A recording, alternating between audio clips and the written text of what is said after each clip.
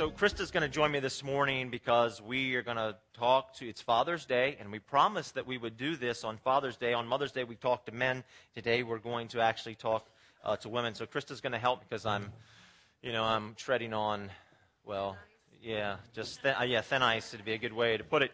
So we're going to try to do this together. Let me say, first of all, though, a couple other announcements. I used the golf club last week. I talked about golf, and I had a number of people come to me and talk about golf. So we're going to have a golf tournament. There's an announcement in your bulletin if you want it. It's on July the 8th. We encourage everybody to sign up. There's a contact and a way to be involved. We're going to have a blast with that, with golf. And we're also have talked so much about spiritual growth and how important that is to our romantic life. It's the key. We talked about the triangle. God's at the top, and then husband and wife. And as we grow closer to God, what happens? We go closer to each other. That spiritual growth is really important. So there's an event coming up that Krista wants to talk about that the Women to Women ministry are focused on about women of faith. Yeah, on August 17th and 18th, we're going to have right in our backyard at the Verizon Center a conference called Women of Faith. It's for all women of all ages. Married, single, divorced, widowed, all ages. We just love to have you. It's a super time together. Not only are we growing in our walk with God, but we bond together as a group of women. But it's a time of laughter and sharing and, lots of estrogen. Can't go wrong. Yes. Okay. You're going to hear in a minute. Okay. All right, there we go. That's that. Did anybody get a turkey leg on your way in from Henry's Soul Cafe? Anybody get one of those? One person got it? Really? That's it? I had so many guys come to me and say, this is an awesome turkey leg. So those are for you, fathers, or just all you got to be as a man to qualify to get one. So I hope you had them, and I hope you enjoyed them. I know a bunch of guys I was talking to said that it was the best turkey leg they've ever had before. The studies are all really clear, everybody. This is not like it's debated. It's pretty clear that a father's influence in a child's life, if that, if they're involved in their child's life and they're just even, minimally encouraging in that child's life, they make a huge impact. The impact is on definitely a spiritual level. The impact's on a mental, emotional level. It's on a financial level. That when a father is involved in a home, that those children more than likely will grow up and live fulfilled adult lives. Think about that.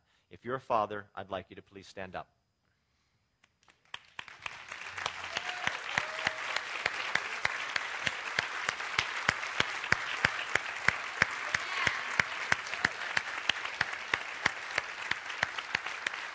Wonderful. Thank you very much. We are going to look at Song of Solomon, chapter 8. We are concluding Smoking Hot today.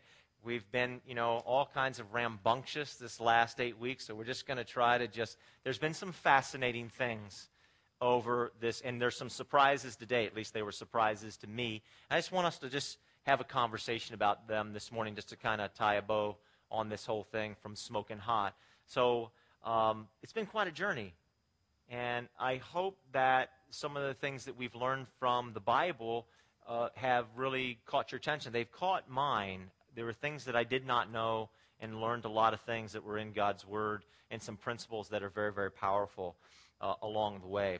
I learned that the Song of Solomon, there's many songs in the Bible. The Bible says this is the best song of all. It's the song of all songs. I never caught on to that for all these years. The book of Psalms is 150 songs.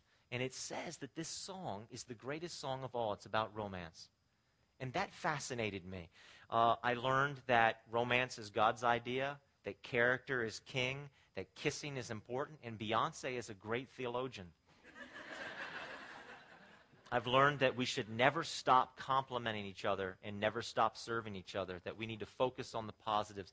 And I learned for myself that I need to be much better at asking questions of my wife, that we need a verdant bed. And if you miss that particular sermon, you'll have to go back. They're all on our website. Really, all of these 8 have to be taken as a whole. If this is your first time here today, it's your first time, please, you can't just take this one message and say, I like it or I hate it or whatever. You really have to view all of this song, it's an entirety, as a whole. I encourage you, if this is the only one you've heard, you should probably listen to the other 7 because it makes everything kind of complete. That we should pursue friends and not mates, that sex is glue. All of these things that I have just learned along the way have been fascinating to me. In chapter 8... Don't forget Boom Boom in the bedroom. Yes, okay. Yeah. That was completely unexpected. So, again, if it's your first time, the 3 different news stations picked up on this series that we're doing, and that was their lead, and Arlington pastor says there's not enough boom boom in the bedroom. And it was kind of, it wasn't exactly what we were saying, although I like the phrase, and so I just kind of stuck with it. Anyway, chapter 8, this is like a great musical. It's like a magnificent musical. And all the characters that we've seen in the first 7 chapters, they appear in chapter 8. That's what's fascinating. Like they're all coming onto the stage and they're taking a bow. So you got, he's there, she's there, obviously. But then you have the brothers that show up, and the mother shows up, and the daughters of Jerusalem show up, and the choir that's singing behind them. They all show up, and they take a bow. And it's kind of fascinating as we go through chapter. So I want to read to you these verses, and if you don't have a Bible with you, they're on the back of that blue outline, and they're probably on the screen behind me. So I want to read them, say a few words about them, and then go through and make a couple points. And Krista and I are going to try just to do this together. Okay? So this is what it says. She is speaking at this point, and she says, "If only you were to me like a brother," which seems very strange, "who was nursed at my mother's breast. Then if I found you outside, I would kiss you, and nobody would despise me. I would lead you and bring you to my mother's house, she who has taught me." Now here, verse number 6, she again is speaking. This is the key verses, these 2 verses, 6 and 7, of the entire song. This is what she says about love.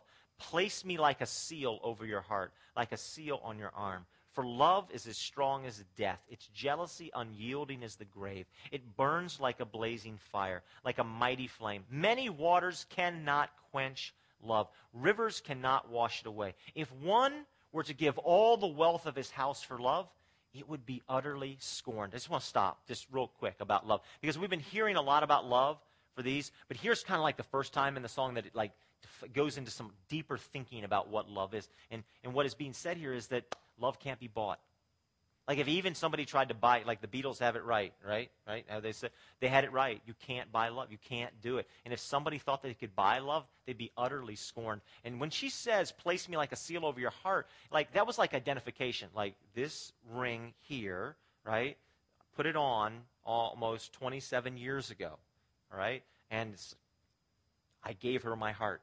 This is the same thing. She's saying, "Give me your heart." But she's saying it in such a way that I know you've already given me your heart.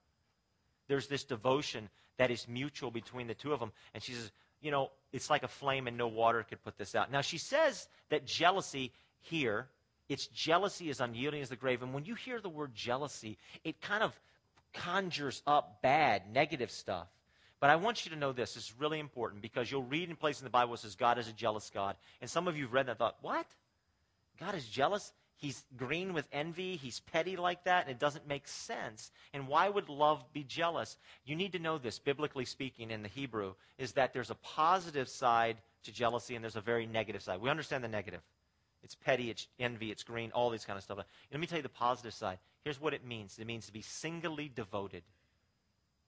So when you hear that God is a jealous God, let me tell you why you want a jealous God, why you're like, yes, thank you that you're so jealous. What God is saying is he's totally devoted to you. It doesn't matter what you do. It doesn't matter what you do. God is saying, I will never turn my back on you. You might turn your back on me, but I will never turn my back on you. And what she's saying here is these 2 have said, we're committed to death.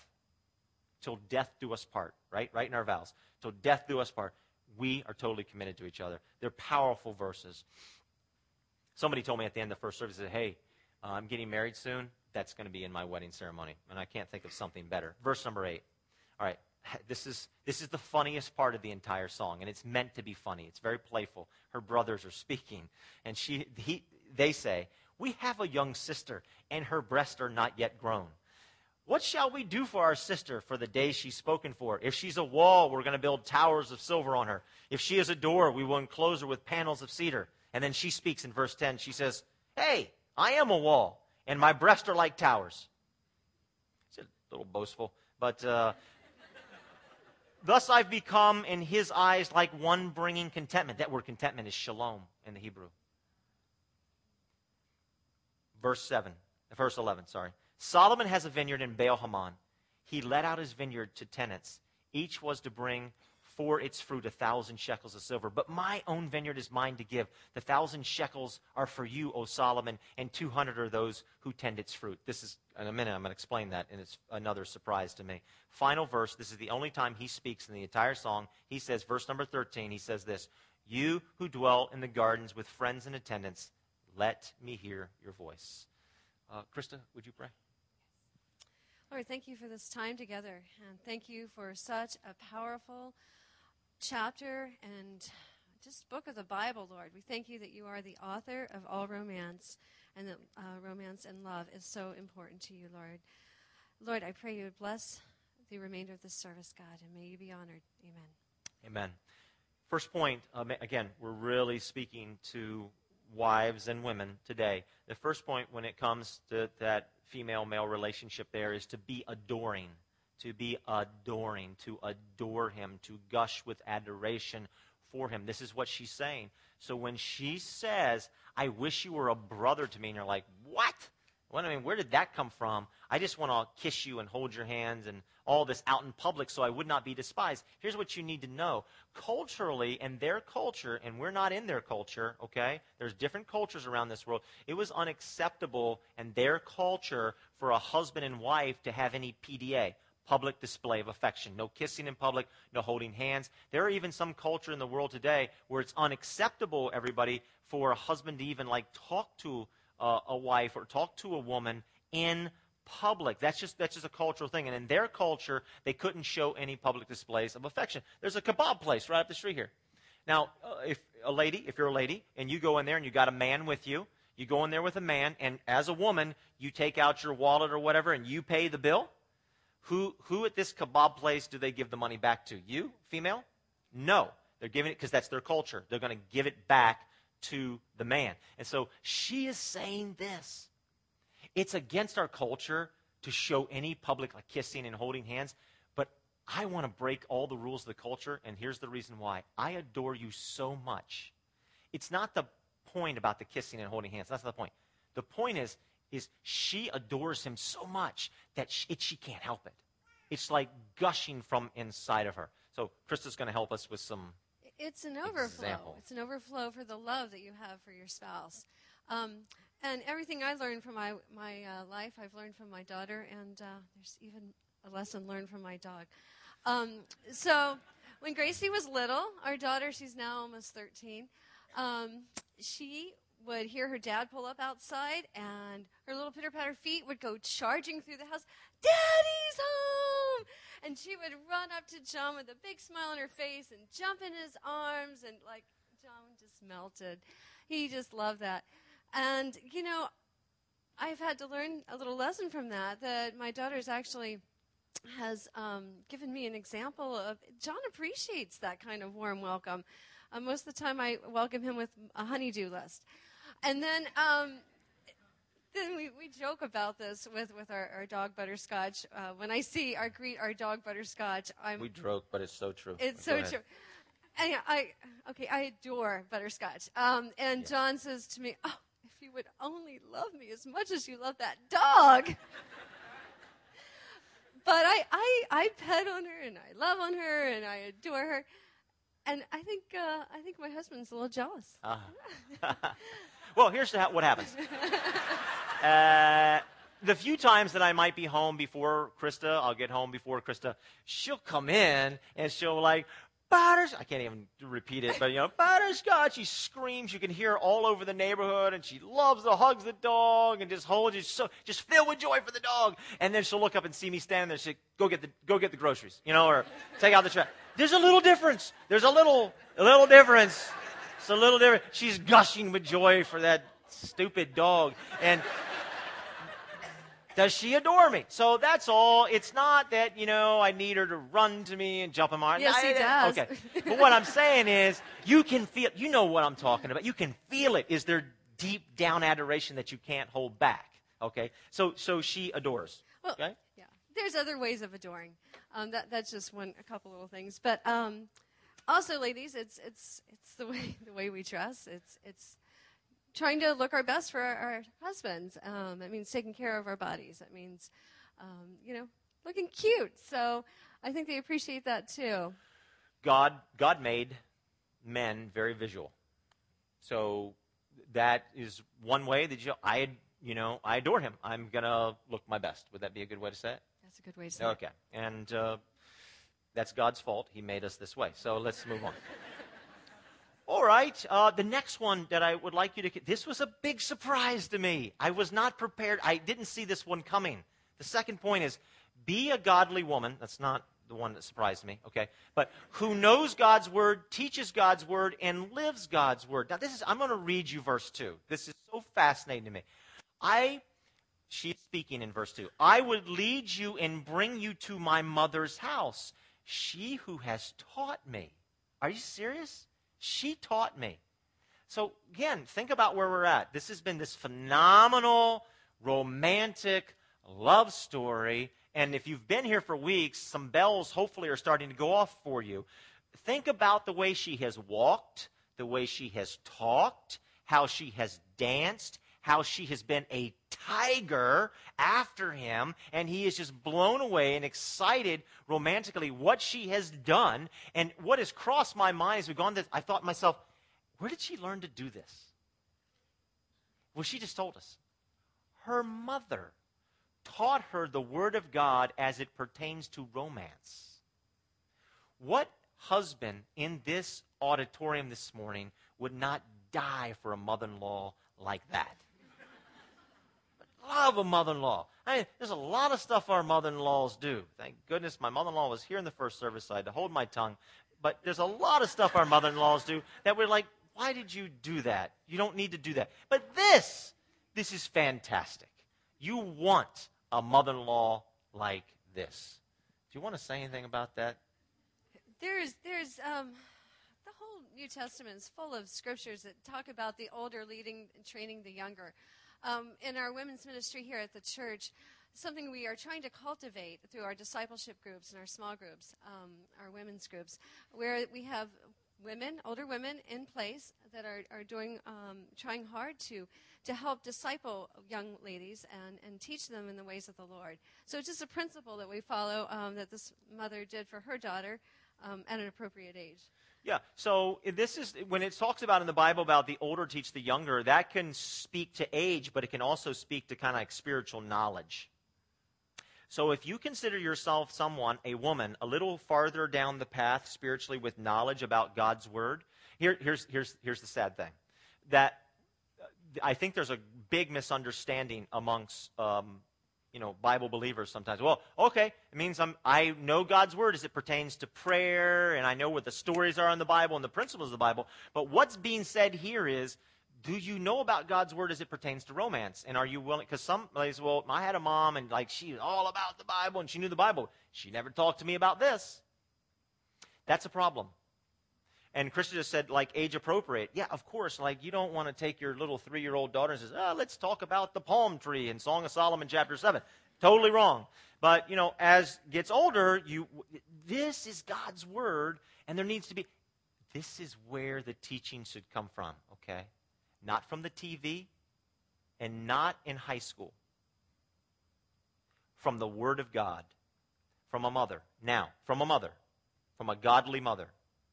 Let me say this. Some of us have mothers that either are not godly or we'll say, no, sex is of the devil or something like that. Okay, I understand that. Here's where, and Krista talked about this second, here's where the church comes in, to be the family. We can't replace your family, but we want to be a family. And here's where there are people here that know God's Word, and they know God's Word. They know the Song of Solomon, and we can help and we can encourage and teach and come around. So all I'm trying to say is you're not completely alone. Do you have anything else you want to say about that? Okay. All right. Here's the funniest part of the entire song. It's meant to be playful, and it is. So you want to write this down. Be a wall. W-A-L-L. Be a wall. So what are the brothers come in, and it's in the scriptures, guys. It's kind of historically throughout the scriptures. It's the brother's job to play a major role in protecting a sister's sexuality. All right, so Genesis 34, Jacob's sons, their sisters. Terrible story. She's sexually violated, and it's the brothers who rise up and protect her. So there's this kind of history of protection. So they come in, and they say this thing about it. So this is what they say. I'll just read it. We have a young sister, and her breasts are not yet grown. What they're trying to say is, she's our little sister. You know, she's not grown up yet. They're still looking at her with bows in her hair. This is the way they're viewing her. All right? So put that in your mind first. We have a little sister, breasts not young. What shall we do for our sister for the day she's spoken for, her wedding day? Verse 9. If she is a wall, we will build towers of silver on her. Let me stop there. They're saying, if she's like shuts every person down, she's not sexually promiscuous, like it's like boom, there's nothing going on here until I get married, then we're, as brothers, we're going to say, way to go, sister. We're going to put decorations on the wall. All right? If she is a door, you understand what that means? We will enclose her with panels of cedar. We will bar up the door, right? Nobody's coming into the castle. We're putting, okay, this is what we'll do. Now, she's got something to say about it in verse number 10. She says, wait a minute. There's a couple things I want you to know. First of all, I'm a wall. And then she throws this in, and my breasts are like towers. Wow, really? No visuals on that, okay? Thus, I have become in his eyes like one bringing contentment. That word is shalom in the Hebrew. She's saying, because I've kept myself for him for this wedding day, I've brought him tremendous peace and contentment. I've brought him shalom. And I thought that was I also think this whole thing's fascinating, but the impact that a family plays. The impact that a family plays. This family was all playing a role in preparing her for romance. The family plays a big role. And again, some of us haven't had families like that, and I know that. And I'm hoping that in some way, this church, I say this all the time, if this church is anything, we're just a family. Like some big mechanism, institution for Christendom. No. Our hope is to be a family. It's what we want and hope to be. Okay? And Chris talked about the community group, so I'll just move on. All right. I got some explaining to do on this next point, I'm afraid. All right. Be a believer in the greatness of men. Be a believer in the greatness of men. Men are put down a lot. Okay? Men take some shots. They take some shots on TV. They take some shots around the water cooler. We take a lot of shots. I want to say something about men here. This is another thing that caught me completely off guard, because here we see the historic Solomon shows up in this writing. I want to read it, then I want to try to explain it. Okay? It starts in verse number 11. Solomon had a vineyard. Now think about this, everybody. Solomon is writing this, the historic Solomon, the real-life Solomon is writing, but she's speaking. So he's writing, but she's speaking. Got it? All right. Solomon had a vineyard in Baal Hamon. He let out his vineyard to tenants. Each was to bring for its fruit 1,000 shekels of silver. But my own vineyard is mine to give. The 1,000 shekels are for you, O Solomon, and 200 are for those who tend its fruit. All right, this is fascinating. Some of you have come to me throughout this series and you said, John, wait a minute. I thought this is all about Solomon, and he's talking about how unique she is and how he's totally devoted to her, and she's number one and she's it. Didn't that guy have 700 wives? You're exactly right. This song is not about the historical King Solomon. This is Hebrew poetry. It represents every man and every woman that will choose God's best in God's way of doing romance. Let me just say it that way. Okay? Here is the romantic ideal from God's point of view. Now, Solomon's writing this, the historical Solomon, and what is fascinating is he chooses in the final act of his play, inspired by God, he shows up himself in a very regretful way, an extremely sad way. You see the name there that's written down, Baal Hamon? There's no place that's called Baal Hamon. The word means a crowd of people. Did Solomon have a crowd of people? He had 700 wives. He had a crowd of people. Here's what I really want you to hear. There's deep regret in these verses. Solomon knows what is the best way. He knows the way to honor God and to honor a woman, his wife, one wife, and he also knows that he has not chosen the best way. You can read much of his regrets in the book of Ecclesiastes, where he says, vanity, vanity, everything is useless, everything is meaningless. Solomon's saying, I missed the mark. I knew the right thing, but I didn't do the right thing. Now think about this. Men have a lot of bad role models in our lives, or no role models whatsoever, or we take our role models from work or our friends or TV or something, but bad role. Did Solomon have a bad role model? His father was King David, and his father was a great man of God, but his father did some stupid things, particularly when it came to women. Did he not? Yes. Solomon is the product of an affair. So his father, King David, has an affair with a woman. She gets pregnant. To cover it up, he tries to get the husband to sleep with her so nobody would know the difference. The husband refuses to do it because the army of Israel is at war, so King David kills the father. His name is Uriah. The baby dies. King David takes in Bathsheba as his wife. King Solomon is the product of this whole terrible thing. Here's what I'm saying. Men want to accomplish. Men want to succeed. God says to man, when he creates the earth, he says, Adam, cultivate and take ownership of the entire earth. Big project, right? You want to do something like a garden project around your house or build a deck, we're talking about the whole earth. Big. So God lays this massive, and men like greatness. And in the midst of the greatness, in the midst of accomplishment, a lot of times 3 things confuse a man. Money, power, and women. Okay? We get confused about it. And Solomon had 3 through the roof.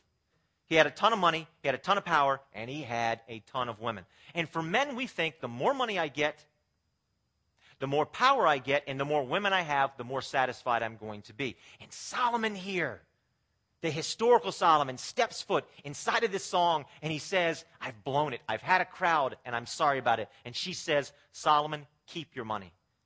You can't buy this love. Are you tracking with me? I want you to be a believer in the greatness of men, because some of you have had a man in your life, or you know about men, and they've let you down. Horribly in some cases. Whether that's a father, or whether that's a boyfriend, or a husband. And your view of men is very low, and rightfully so. I want to say this, though. Inside of every single man in this place is greatness. And the reason I know that is because God put it there.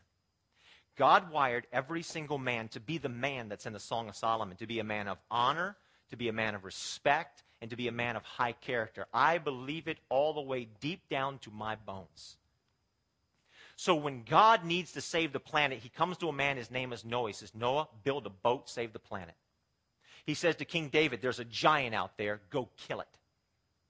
He says to Peter, I need you to get out of the boat and walk on water. He says to Moses, I need you to free 3 million slaves. And he says to every single man from the Song of Solomon, he said, I want you to love one woman, and I want you to love her so much and be so devoted to her, be so committed to her, that she beams with adoration and excitement because she knows that your love is stronger than death. And every single man in this place, no matter what role model you had or decisions you've made, it's in you because God put it in you. Something is stirring most every man in this room right now because you're saying, yes, I want to do that.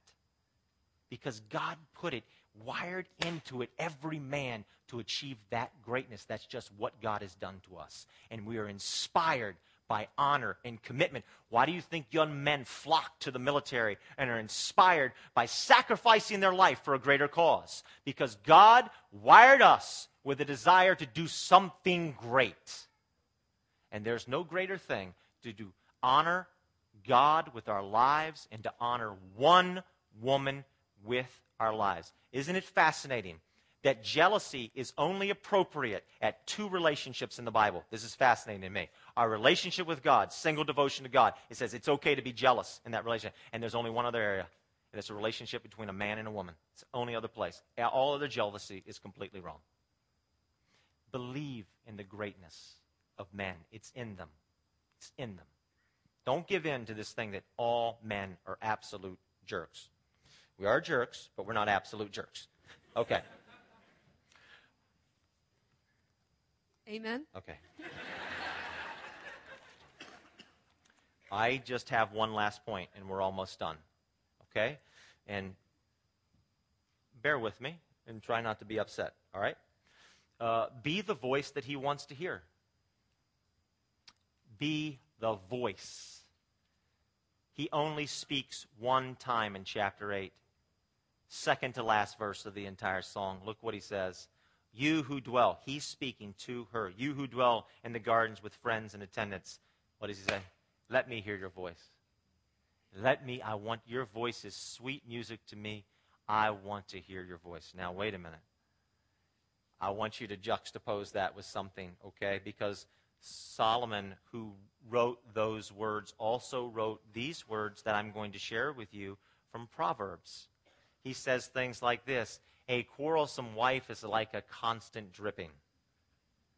It's better to live on the corner of the roof than share the house with a quarrelsome wife. Wait a minute, we're talking the same guy here. Okay? It's better to live alone in the desert than with a quarrelsome, complaining wife. It's better to live in the corner of your attic. He couldn't just say an attic. He had to say the corner of the attic, right? Corner, then a quarrelsome, lovely wife. A nagging spouse is like the drip, drip, drip of a leaky faucet. You can't turn it off, and you can't get away from it. Okay. He doesn't know anything about this. No. I have a lot of friends, and I'll give examples from the friends that I have. Okay? I would like, if you're a wife here today, I'd like you to consider taking a challenge. Now, we challenge the men very strongly. If you weren't here on Mother's Day, please go back and listen to that.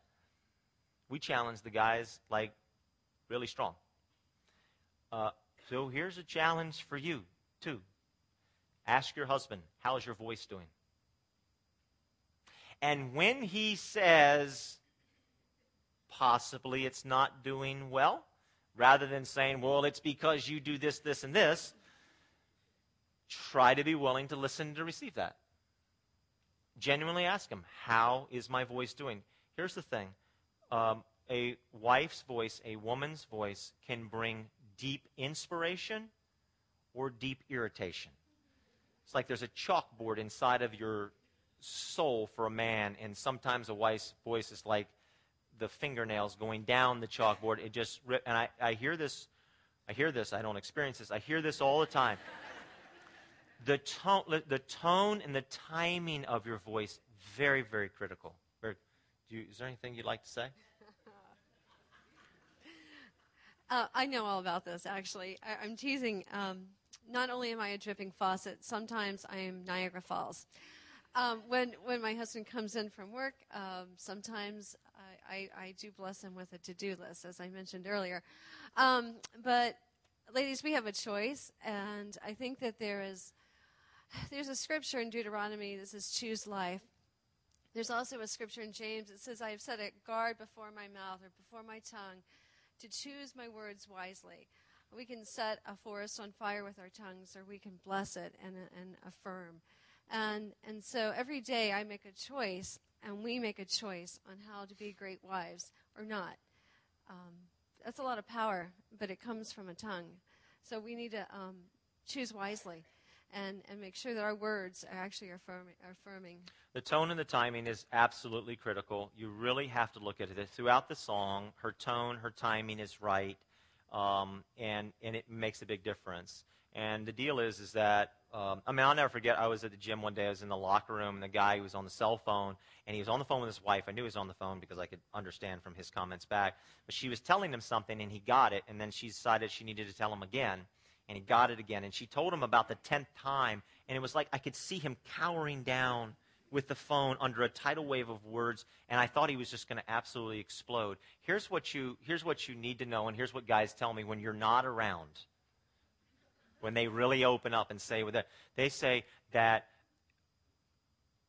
when you use your tone and the timing right, and usually there's a little bit of sensuality mixed in, you just need to know that, okay, to this, but when you use that in a wise, creative, thoughtful way, you know what guys tell me?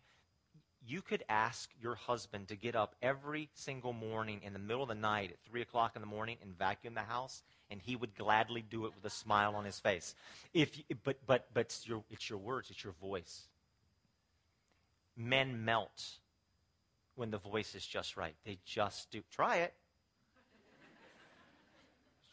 I mean, give it a try. Okay, that's all. All right, I just, one last thing. Krista, when we got married, she chose a charge to be given to her about this. And anyway, she's just going to read this. It was beautiful. It's one of my favorite parts about our wedding ceremony. Okay, so this is what I chose. That my smile would be his brightest day. That my voice would be his sweetest music. My lips would be his most faithful counselor. And the most important one of all, my prayers would be his most able advocate in heaven's courts. So every day I'm literally reminded about this, that I made a vow, a charge, I accepted this, to be John's most faithful advocate in prayer. I also have a choice to make with my lips, my voice, my smile, to be the one that he desires. And so there are not many days that go by that I don't wake up. The first thing I pray for is for my husband. And then the days, that same night, I'm praying for him. I'm taking him before heaven's courts and pleading his case before the Lord. Ladies, there's great power in that, in prayer. If we can't do anything right, we can pray. And God is honored. He's honored by our prayers, our sacrifice to our husbands. And it makes a difference. We can't do it alone. It's impossible without God. The task is too big. But with God, all things are possible. Yeah, so it is very powerful, and Krista's done an exceptional job with that. She really has, and it makes a huge difference. Okay, so that's the end of Smoking Hot. I hope that through this journey that you'll consider from time to time going back and reading this song and really soaking up its principles. And God is the master of romance, and he knows how we can achieve the heights of romance better than anybody else. I hope that you have gotten something out of it and that you've enjoyed it. I just want to pray and ask for the Lord to do whatever in our hearts that each one of us needs in the area of romance, okay? Let's pray. Heavenly Father, I want to thank you for every single person here in this place. You know, relationships are incredibly important. Lord, whatever it is that we need to be healed from, possibly, that we've experienced in our past romantically, I pray for your healing. I pray, Father, for your touch upon every single man and woman in this room today. Lord, you are the master of romance. And I pray that your will would be done in our lives when it comes to this area of romance, this song that is more important than any other song. Let your will be done to the honor and the glory of Jesus Christ. Amen.